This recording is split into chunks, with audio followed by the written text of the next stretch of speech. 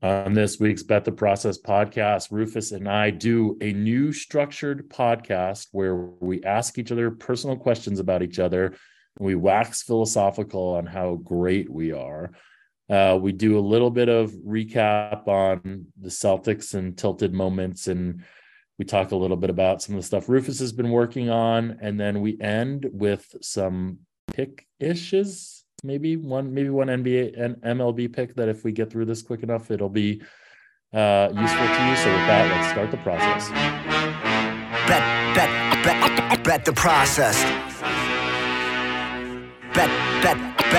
Bet the process. Welcome to the podcast. Bet the process. It's not that typical cookie cutter nonsense. If you came just for picks, you're in the wrong place. Find a tout with a narrative to make a strong case. Instead of blindly assuming a team must be tanking, we're looking for the edge in Massey Peabody rankings, crunching all the numbers in a simulated system that break down the data, analytically driven. Media coverage of sports gambling is pathetic. Welcome to another episode of the Bet the Process podcast, where Jeff's audio is going to be not great because I don't have my microphone and I'm actually traveling right now in LA. That's business travel new. is back, Rufus. Business travel's back. It's very Jeff, exciting. I mean, you never travel.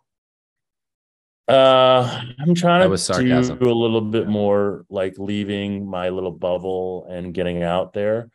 So I came down to LA and I've had a really cool trip. I was brought down here by a VC fund that I'm an advisor to called Spider Capital.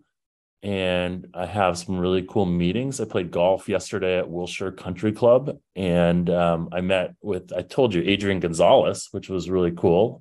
Adrian is an awesome dude and has a pretty cool software startup that he wanted some advice on. The dude is like a serious entrepreneur. He owns I think 17 Jersey Mikes, and he does a beer brand and a bunch of microbrew and all this kind of stuff. And he's also still working for the Dodgers. And he does TV stuff for them. So he's very busy. And what was more impressive than anything about him is he's like an incredible family man. He's like dropping his daughters off for school and things like that. He just seems like an awesome dude. And what was interesting is, I probably shouldn't get into a lot of this, but he was kind of like explaining a lot about the Red Sox ownership and the struggles that he had. And, the real reason he left, he was never one to sort of play out his own agenda in the press. So a lot of like why he left and the challenges because there was that whole, I don't know if you remember this with the Red Sox, but they had the year that he was there, they had that whole meltdown in August where they lost a huge lead and didn't make the playoffs, I think. And, they had a bunch of their pitchers were hurt, and that was the primary reason. But management didn't go out and get more pitchers for them. And they kind of blamed it on this whole idea that the Red Sox pitchers were in the clubhouse. They were eating like fried chicken and beer all the time. There was like this meme about them. Oh, I remember this. Yeah. I remember this. And he said it was all BS, that essentially that was like the sort of ownership way of kind of, positioning them in a sort of negative light. And, the reality, control the narrative, CTN. That's why they ended up firing Tito. Right. And I think it's turned out that Tito Francona is a pretty damn good baseball coach, and probably wasn't the right firing him. Probably wasn't the right move. And then bringing in, do you remember who they brought in after him? It wasn't Cora, was it? No. He has a sandwich named after him. Who was it? Bobby Valentine. Oh God. Bobby Valentine and his mustache.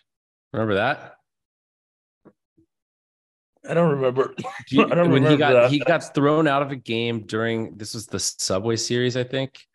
And he put on a disguise and came back into the dugout. He had this mustache and hat, his cap, and he was easily recognized. Anywho, but really enjoyed meeting him. Have a cool meeting later today with a woman named Kara Nortman, who started something called Monarch Collective, which is all about investing in minority-owned teams and getting women's sports and women ownership more prevalent in the sports world. So that's exciting. And I'm going to see what's that. And you're saving money by staying in a hostel. Is that right?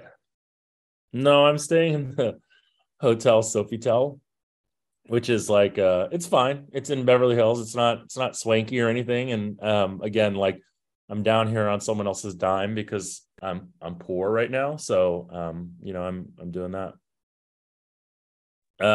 How's the baseball betting been going?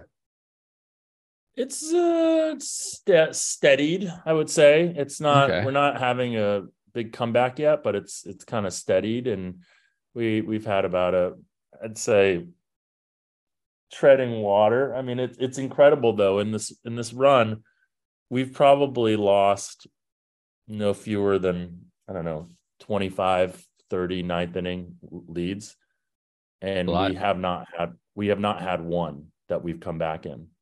Isn't that incredible? Yeah. I mean, it sounds like betting baseball, honestly. When things are going poorly, they go poorly. No, I 100% agree. I But like, know. you know how like when you want to look at things, often you kind of look at them and you try to be as fair on your results as possible. And you're like, how do I evaluate this fairly without being like someone who's constantly bitching, oh, we're getting so unlucky, we're getting so unlucky, when the reality is like you're only remembering the unlucky times. So Right. I'm like looking at a couple of things. I'm looking at like one run leads. I'm looking at like ninth inning comebacks, and like we literally have not had one ninth inning comeback.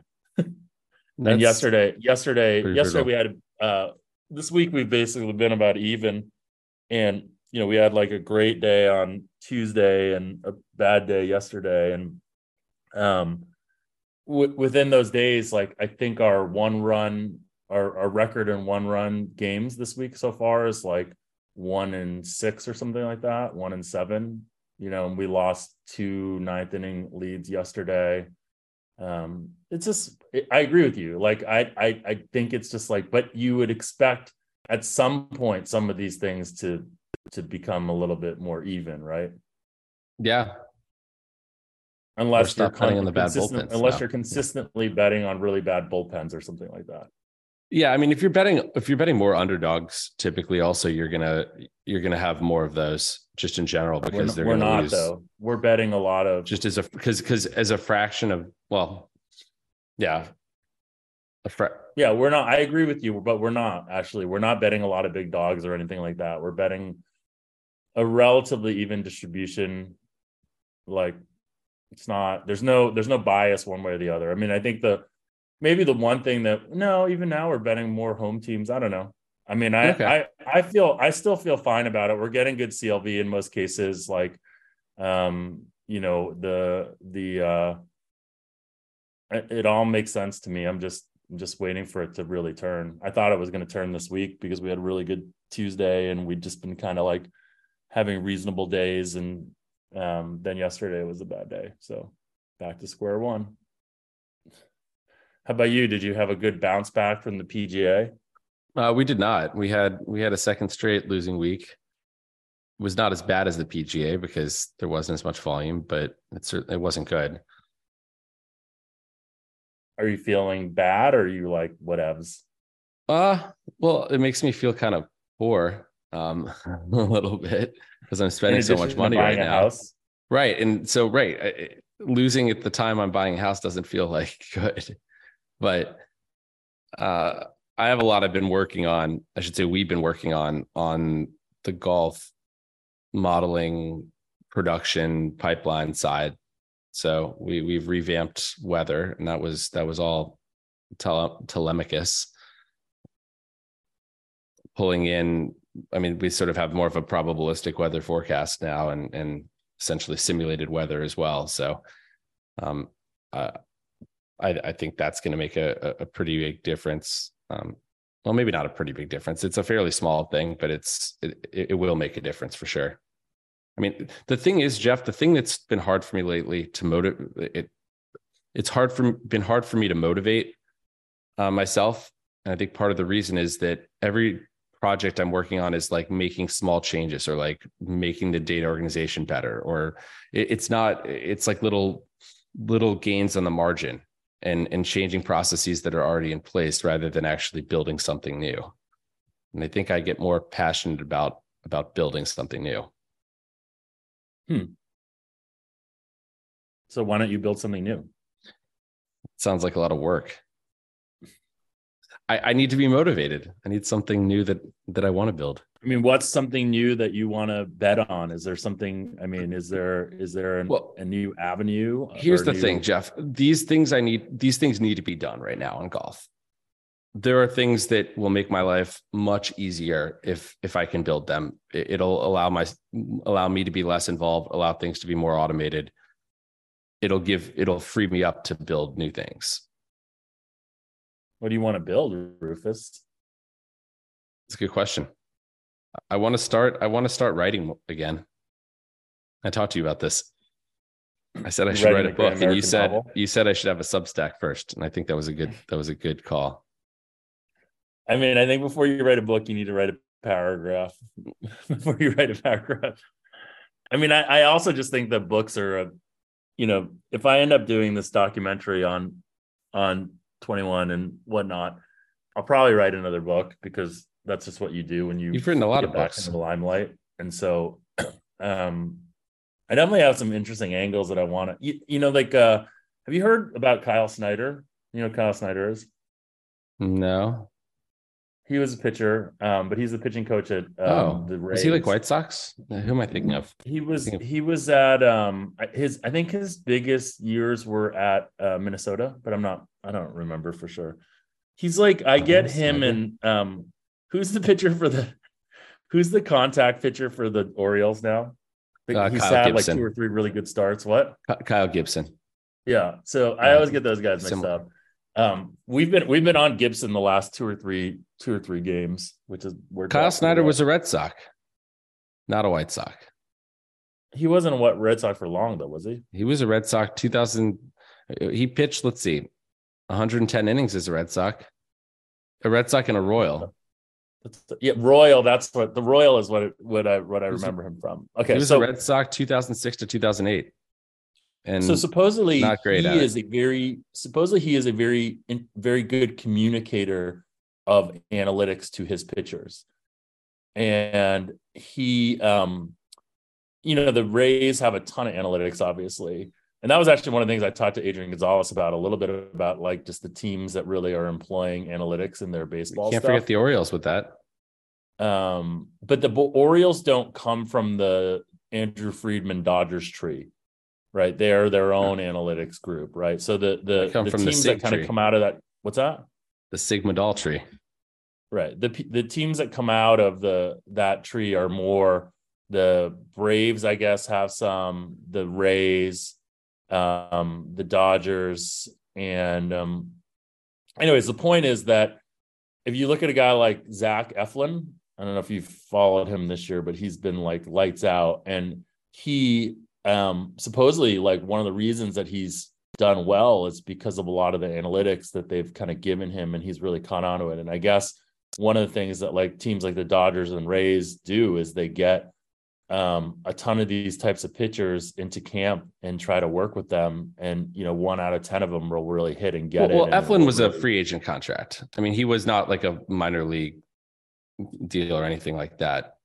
But he was not like an incredibly highly thought of pitcher, right? I mean, this year he's he had some if I remember correctly, he had some injury stuff. And so last year, I mean, he only pitched 75 innings. I mean, he had 18 starts in 2021, like only 11 the year before. So he's had, I mean, I think that was the big thing. He's been a league average pitcher or better, let's see, every year since 2019. So okay.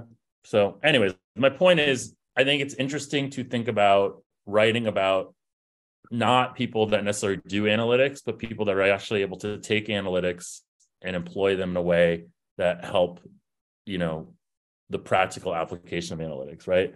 Because it's kind of like what Cade does in a way. Cade is very good at communicating findings and things like that, research.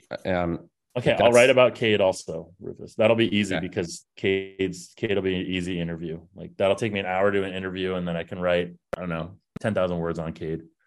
What you're saying, though, sounds very much like what the Orioles are doing. They brought in Kyle Gibson for a reason. They saw some stuff where they thought that analytics could help. Same with Adam Frazier. They brought in Aaron Hicks this week after Cedric Mullins got hurt and is on the injured list. And they Mullins is hurt. That's sad. Yeah. I mean, I don't think it's going to be too long, but they brought in Hicks, and Mike Elias said something about how there are things that they think with their program that they don't expect him to play like he did with the Yankees, basically. And so I think that, I think that's a huge part of the piece. It's not just getting the right guys; it's having guys that where you can kind of help them develop and improve. But I think to your point, they have to have that right mindset. There's certain guys that aren't open to that, and other guys that are. Yeah. So I'll say when I see the Orioles, if they make some acquisition that doesn't seem to make sense, I'm like, okay, I probably should give them the benefit of the doubt because they have a lot more data than I do. Yeah. Yeah. Got it. The Orioles are a fun team, man. I'm happy for you. They're exciting to root for. Yeah. The last week, Jeff, I went to all 3 games at Yankee Stadium, 3 Orioles Yankees games, and they won 2 of 3. Yeah, I was gonna say they won 2 or 3. That's good. I think we were on them in both of the games they won, which was kind of nice. I don't think we were on them in the one that they lost, which was fortuitous. Are you sure? I thought you were. Maybe I'm wrong. We had them in that one where Barry Horse had the other side, and they had that huge comeback. That was the Barry Horse game, and then we had them in I think the last game in the series, which is the one they won, right? That was Kyle Gibson.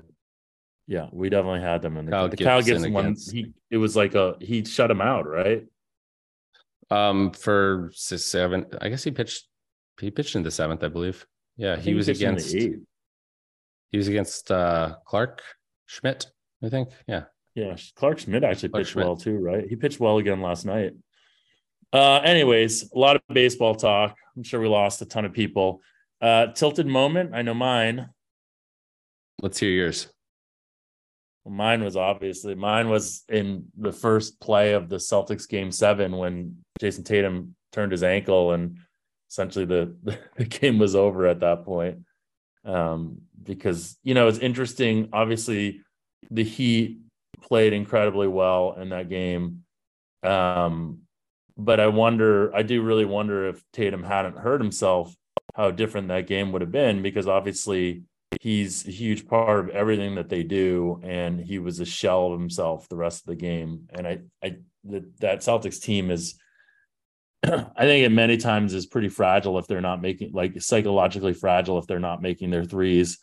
And with you throw in the addition of Jason Tatum, your best player, not being able to basically do anything, that fragility becomes a big issue when, again, they weren't making their threes. And so it was a bummer way to end the season after, that really amazing comeback. And I thought pretty well that they were going to be in a great position to win that game. But God, that Miami team just not missing 3-pointers was a real issue.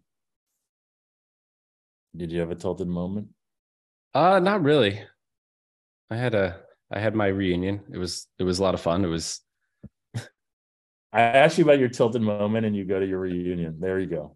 I'm trying to think. There weren't a lot of tilting moments there. So, do you know that I was talking to I was texting with Diggs, and he was actually annoyed at our conversation last week about the Celtics and the NBA markets, and he said something about you being incredibly arrogant, and I was like, what did you mean? And the reason he said it, and I'm interested to hear your reflection on this. We started talking about the NBA markets, and you don't follow the NBA at all, and we talked about the NBA markets and in the playoffs, and these are markets at close that have a lot of money. Online books are taking 150. What's that? Yeah, they're very liquid markets. They're very liquid. And your immediate reaction was the markets must be wrong. And I said, do we know they're wrong? And you said they must be wrong. And he's like, how can he, as someone that doesn't follow the NBA and is respects markets, especially a liquid market like this, just say it's wrong? The markets are wrong. Did I say the market was wrong? Yeah, you did. I said it seemed like an overreaction. No, you said It the seemed market. like that it couldn't be worth that many points. I pointedly based asked on the question, yeah. like, first off, do we know that the markets are wrong based on this like short sample size of results? And you were basically like, the market's wrong. So I'm happy to be corrected.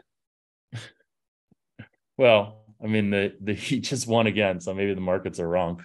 Okay, we're gonna do something. Wait, what today. he believed that big move was justified. And this is, I think I said I can go off of my experience with I other markets and how much that, situational factors. Hold on, let me finish, Jeff. Let me finish. Yeah. I think how much situational effects are worth in other sports, and it just seemed to me that it's very hard to see it being worth that much. But again, I do not follow the NBA very closely, so well, that I think that's the more interesting or the more insightful reason why he was taking issue with you, which was that you to your own, admission, do not follow the NBA correct. at all, yet felt justified in making a blanket statement that the market or the reaction was wrong. Well, I was asked a question that you asked me a question, so I had to respond. I just said no comment on all these things. I didn't take it to be arrogance at all. Like, I thought it was fine. But then, like, when he pointed it out, I was like, yeah, that is kind of true. Like, Rufus did make a pretty definitive statement in something that he really is not an expert in. And, is that arrogance or just giving an opinion? Yeah. So opinions are like assholes, right? Yeah. You know that one. Everyone's got one. So. Yeah. Okay. I've heard it. Again, Rufus, you're just an incredibly misunderstood human being, especially by Siebel. That's fine. Do you want to do these? So we're going to do something a little bit different today because we got good. We were talking about guests, and obviously we put out on Twitter these ideas for a guest, and I would love to have Diggs on sometime. I don't know if you really want to come on or not. I'll text them if I was more interested to see if you'd want to have like of course a debate with him on some of this stuff. I would love to talk to him. Yeah, so maybe we'll try to have him on at some point. I'd love to meet up with him. He's in New York, right? No, he's in. I don't want to dox him, but I know where he is, and it's not New York. Okay. I thought you referred to him being in New York once to me. No. New York area ish. Who did I refer to being in New York? It wasn't him. So we got good comments last week that like sometimes the best episodes are when the two of us just kind of like talk and get into some deeper stuff with each other. And so hopefully maybe we'll do some of this. And we kind of had some ideas on putting together some questions for each other that we could kind of ruminate on. And so you guys can tell us if you end up liking this shtick or not. We've already been kind of rambling for a little while, so maybe we don't do all 5 of these for each other, but maybe we can pick out a few of them. I'll go first, Rufus. Okay. What is the proudest accomplishment of your life? So I would say that the proudest accomplishment is probably different than the thing that I was most proud of in the moment. Do you know? Okay. So I would say the thing I was most proud of in the moment was, I think, my result in the Maine State Optimist Championships in 1997 or 1998, where I believe I got, I don't even remember what place I got. I think it was like top 5 finish. And I just remember how proud I was and just because I hadn't expected to do that well. And I kind of competed with some of the best. And it was, I was more proud of that than when I actually won that regatta a few years later. But I think globally, I think the biggest accomplishment for me, I think, is being able to make it in an industry where that is not set up for that. When I moved to Vegas in 2008, I never intended to be a professional gambler. I didn't know that was even like a career path. When I got to that point, I got to a point that fall where I was like, if I lost my job, I think I could grind it out and make like $30,000 a year. I could make a living. It's funny to say that now. And I think getting to a point where I've created, a lot for myself and kind of risen up and been one of the best people in some of the sports that I'm handicapping and betting. And so I think that, to me, like looking back on it, I have A lot of pride. I've worked really hard to get there, and I'm proud of doing something different and succeeding at it. What about you, Jeff? What's my proudest accomplishment? Probably my kids. I mean, I'm proud to have two amazing, healthy, young kids that, I don't know. I mean, yeah, probably that more than anything. I mean, obviously all the stuff that I've done, I don't know, like the stuff that I've done that like I get a lot of notoriety from, if it makes me proud, because ultimately I think it was a lot of luck that kind of got me there versus like really doing anything that, there were a lot of people that played blackjack for the MIT team. There were a lot of people that had this similar experience that I did, getting recruited into the team. And obviously working with Ben Mesrick and getting that book written was a big part of making the story mainstream. And obviously I played a role in that. But I don't know if that's like, I'm not like proud about that. Like, that's not like, like pride is an interesting thing. And ultimately, I don't know. I guess I'm proud of the long-term relationships that I have with people that are very meaningful. People that I know would kind of do anything for me. And then ultimately, like, I think I'm proud of my kids, and proud of like having, awesome, healthy kids that I think will, hopefully one day be awesome adults and grownups.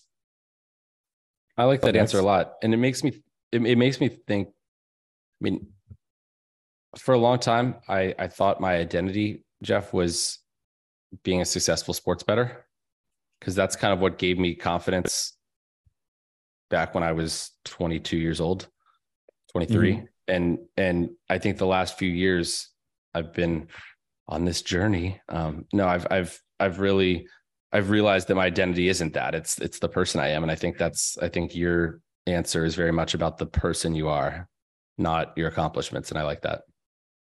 Yeah. You question for me? Oh, yeah.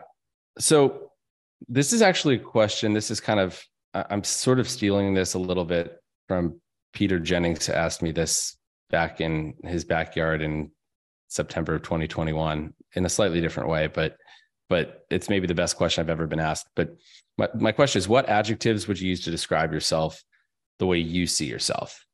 Like, not how the world sees you. What makes you fundamentally you in your eyes? Like five adjectives, 3 to 5. I think organic, principled,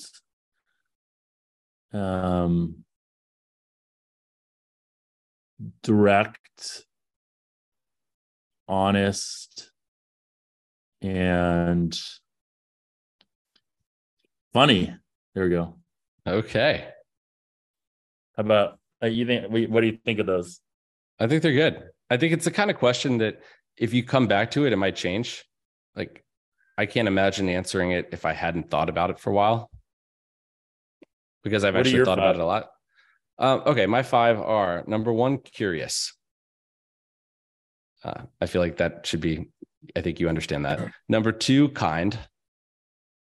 Number 3, accepting. Number 4, resilient. And number 5, loyal. What do you think of those? I think those are good. I think kind is it's not a good one, but what's that? Well, okay. Maybe I should describe it differently. It's not something I'd actually thought of myself as, but I'm not somebody that had, like, this, Jeff. I don't get angry. I feel like I'm never intentionally malicious to people. My dad actually said this to me last year, that I'm the only person that he knows that he's never seen be intentionally mean to anybody. And that includes when I was like a kid with my 2 siblings. And so I hadn't actually thought of myself as like, that is a sort of fundamental part of who I am. But I think, I realize it is something that matters to me. It doesn't mean I'm always considerate or anything like that, but I'm never going to try to hurt somebody. That's interesting. It's like the opposite. I think my oldest son, going back to this whole idea of like kindness, and like what you're proud of. Like my oldest son is inherently has moments where he's not kind. And I wonder if it's like, how that's like brought up in someone or nurtured in someone. And I wonder how I try to make him be kinder or think more kindly, right? Like it's hard to think about because I do want him to be more kind. Let's see here. Okay. What is the most fun round of golf you've ever played?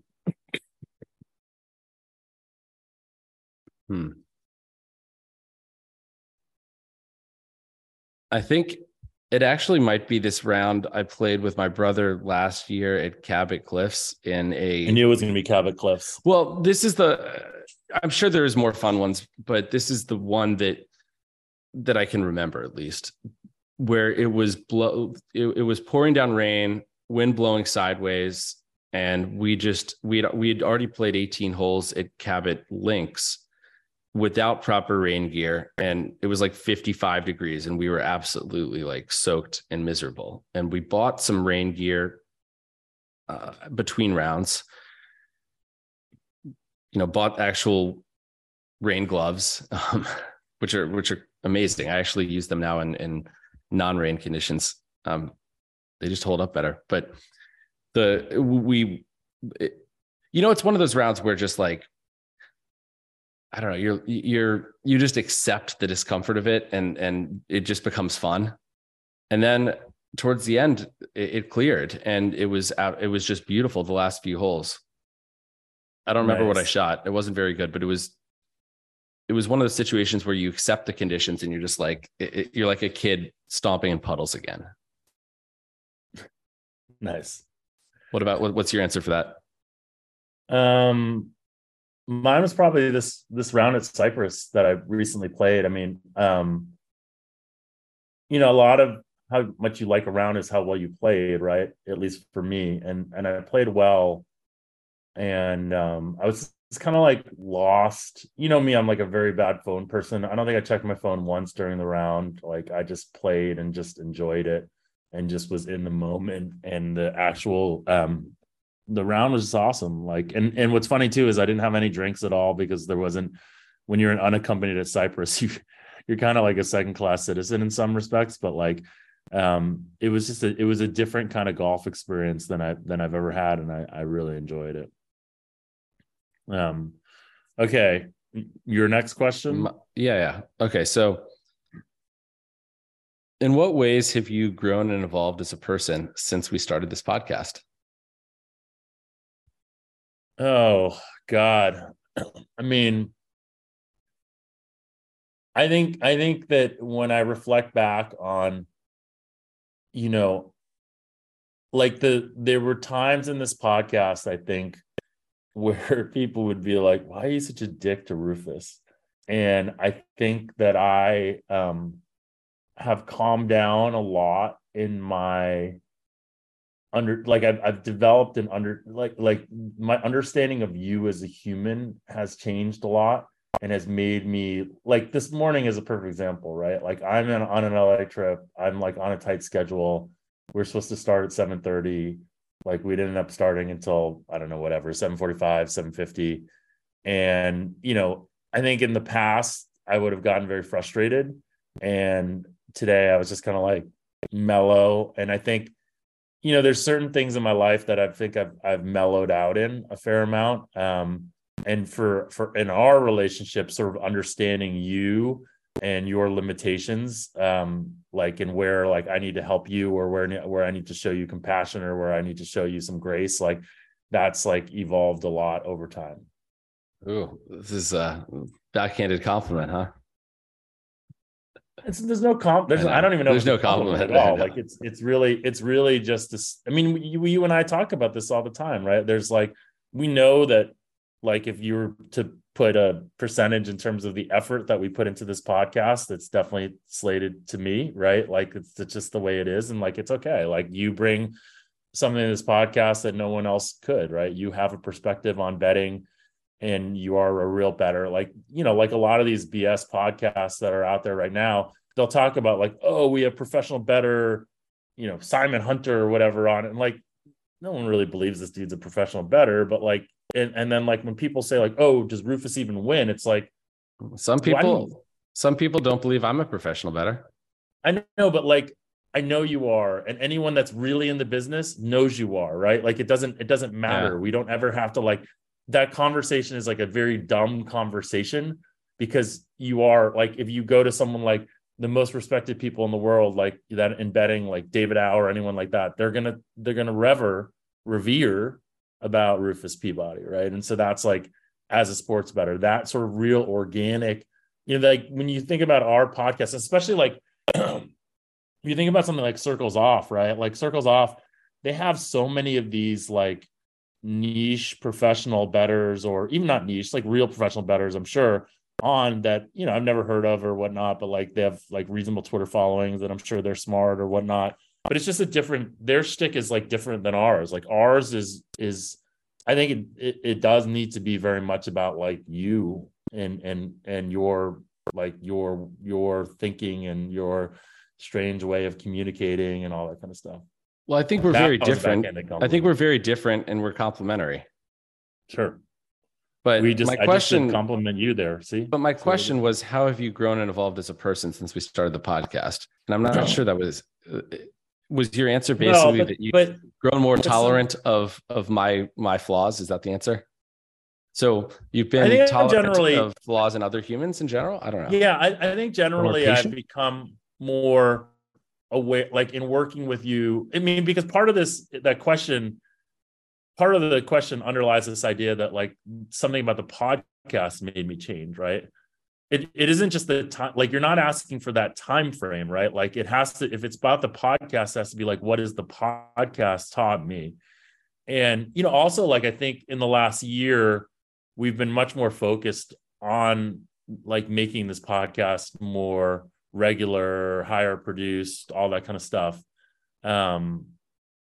I don't know. I mean, I think there were times where this podcast was literally like an afterthought for us, and we would just do it because we had to. And I mean, remember the beginning when we were scripting out everything and we put hours and hours of prep each week. That only lasted a pretty short time. Yeah, I definitely, I mean, I think at the beginning, we both put in more time than we do now, but there was a time when we didn't put in. I put in a lot. I put in a fair amount of time now. I know, but I put in a ton of time early on. Because Jeff, when we started podcasting, I was like nervous when we were recording each episode. It took time for me to get comfortable. That's awesome. I don't think you were ever that way. Yeah. But I did sort of mean the time frame, but I didn't know if you would use experiences with the podcast to generalize. Yeah. Anyway. All right, move on. Okay. I wanted a great awkward silence there. I'm definitely not editing that out, mostly because I'm terrible at editing. So, yeah, and I do the editing now, Rufus. You got to give me some credit for that. You do. If you teach me to do it, I can do it too. It'd be just as hard for me to teach you to do it as just continuing to do it myself. Okay, last question. There's a lot of things in my processes, Jeff, that there's a reason I'm still doing a lot of things, because it would be just as hard to teach somebody else as to just keep doing it each week. Just keep doing it is the easier option. Yeah. Person who you'd like to invite to dinner tonight. I was hoping you wouldn't ask that question, because I just don't like the question. Why? I don't know. It doesn't have to be like this fundamentally. I mean, I'll give you my answer, and it's okay. My answer is so obvious, and it's my mom. And she passed like almost 6 years ago. She passed actually 6 years ago in September. She passed, and I would just love to be able to like have her meet my kids and like tell her how great my kids are doing, and just tell her how much I miss her. And I don't know, it's like that one's like an easy one for me, because God, I wish like I could hang out with my mom again. That's a great answer. What about you? I don't have a great answer. I don't have an answer at all. What about the Dalai Lama?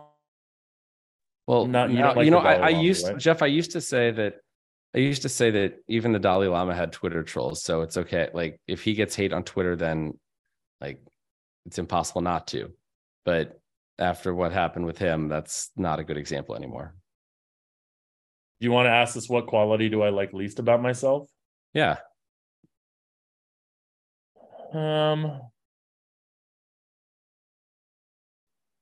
Ooh, and a follow-up is it something that is fundamentally innate to who you are, or is it something that you want to change?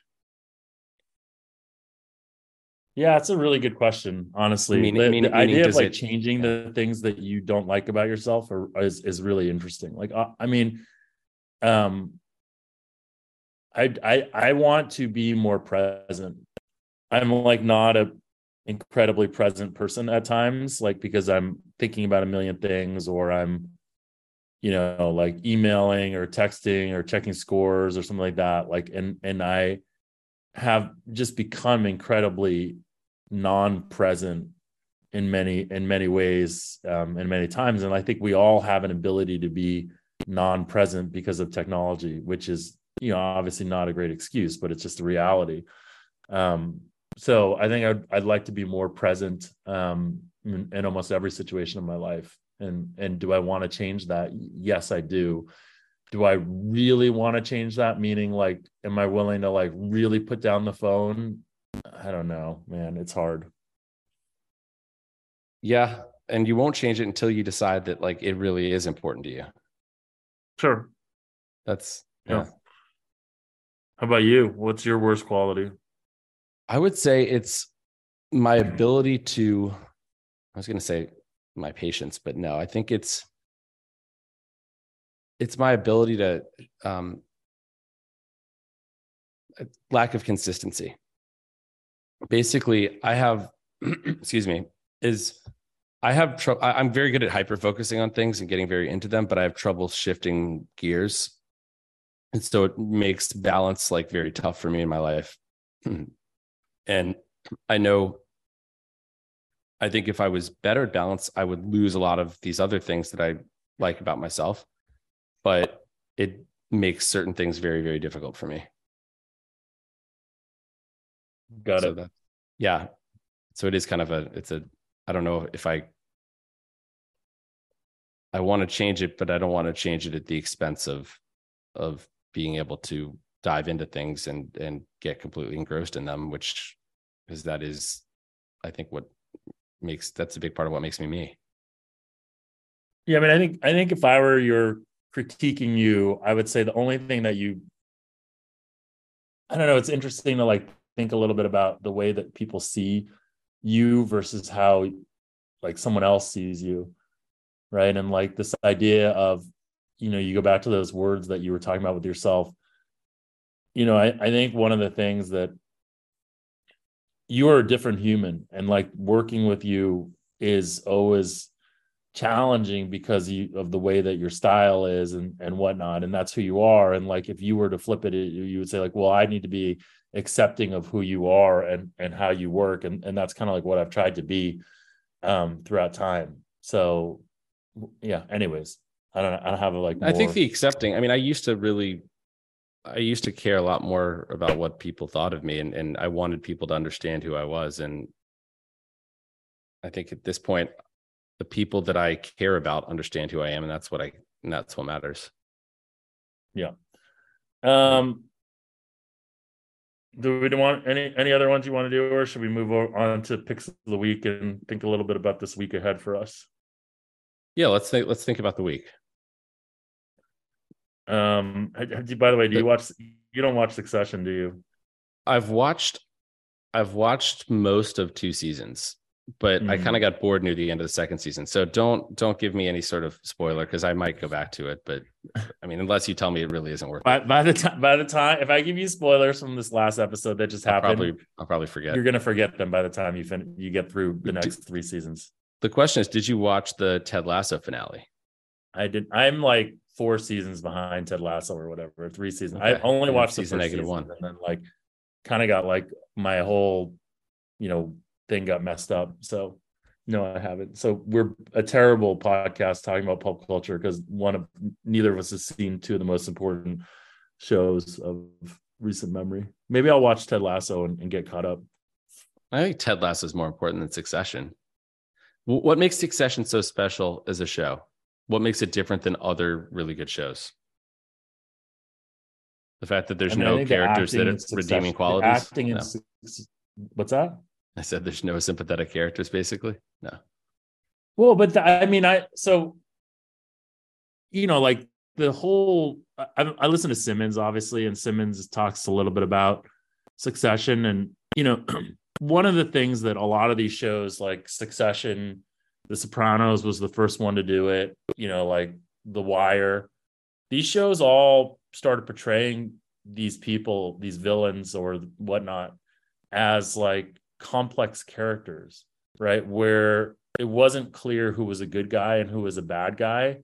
Like the bad guys, like Tony Soprano, had like a lot of good to them, but also a lot of bad to them. And yes, the characters in Succession are all very reprehensible, but they're real characters, right? Like these are people. People are complicated, and people are redeemable and not redeemable, and that's you asked me like why is Succession important.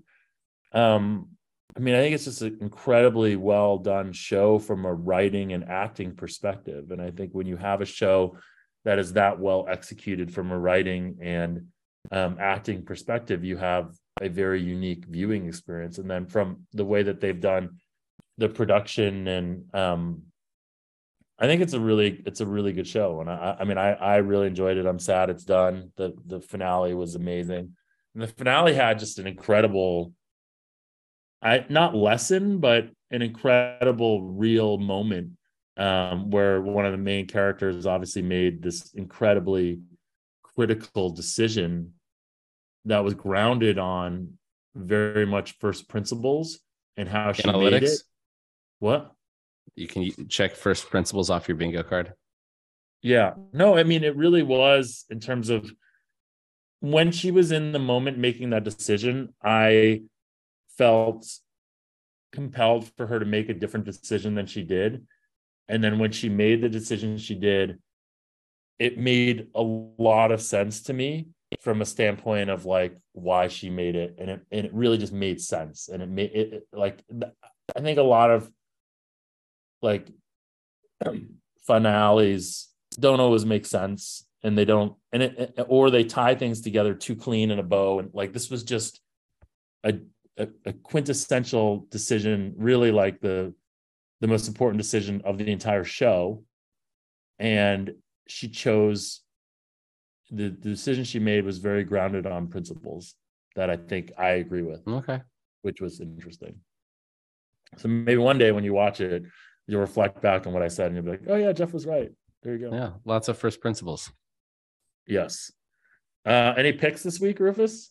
Well, the golf tournament's already started, so that becomes kind of tough. No?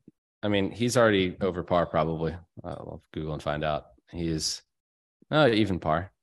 I will say and this guy hasn't teed off yet, so although he will have once the tournament began, or once this gets aired. But I liked Cantlay a good amount.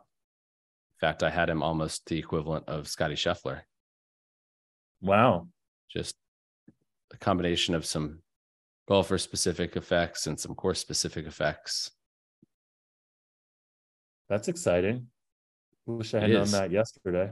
Well, you can still bet on him at probably roughly the same odds. Actually, maybe better odds now, because I don't think Scheffler's playing particularly well. Scheffler's 2 over par, and that, the top of the leaderboard is Danny Willett, who I think we bet at 500 to 1. So that's, he's not going to win, but that would be nice if he did. Okay. Well, do you have any picks? That's the only thing I'm qualified to give a pick on, because I'm not betting anything. I'm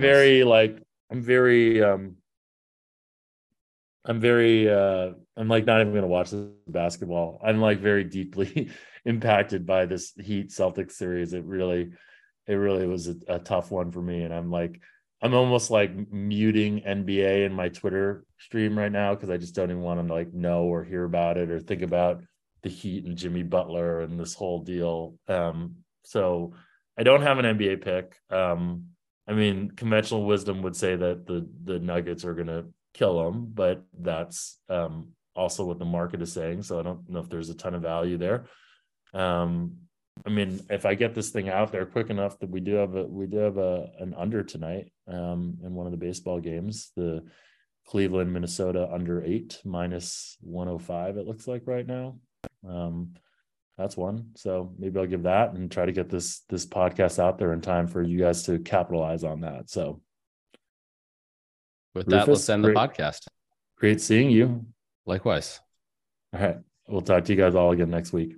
And we'll have a guest next week, so it just won't be the two of us ruminating on shit. All right, bye guys. Crunching all the numbers in a simulated system that break down the data, analytically driven. Media coverage of sports gambling is pathetic. The bottom line is watered down, it seems like they don't get it. Puppet teaser, but the engine's running off unleaded. None of it's organic, it all sounds synthetic. That's why I fucks with Jeff Ma and his dog Rufus. No locks of the year, they just tell you what their truth is. Maybe make your pockets fatter as the bookies get thinner. Give the information, turning losing betters into winners. Yeah. Sperm Harm, reppin' Rutgers, Jeff Ma, Rufus Peabody, crunching all the numbers, Massey Peabody rankings. We're looking for the edge, analytically driven, crunching all the numbers.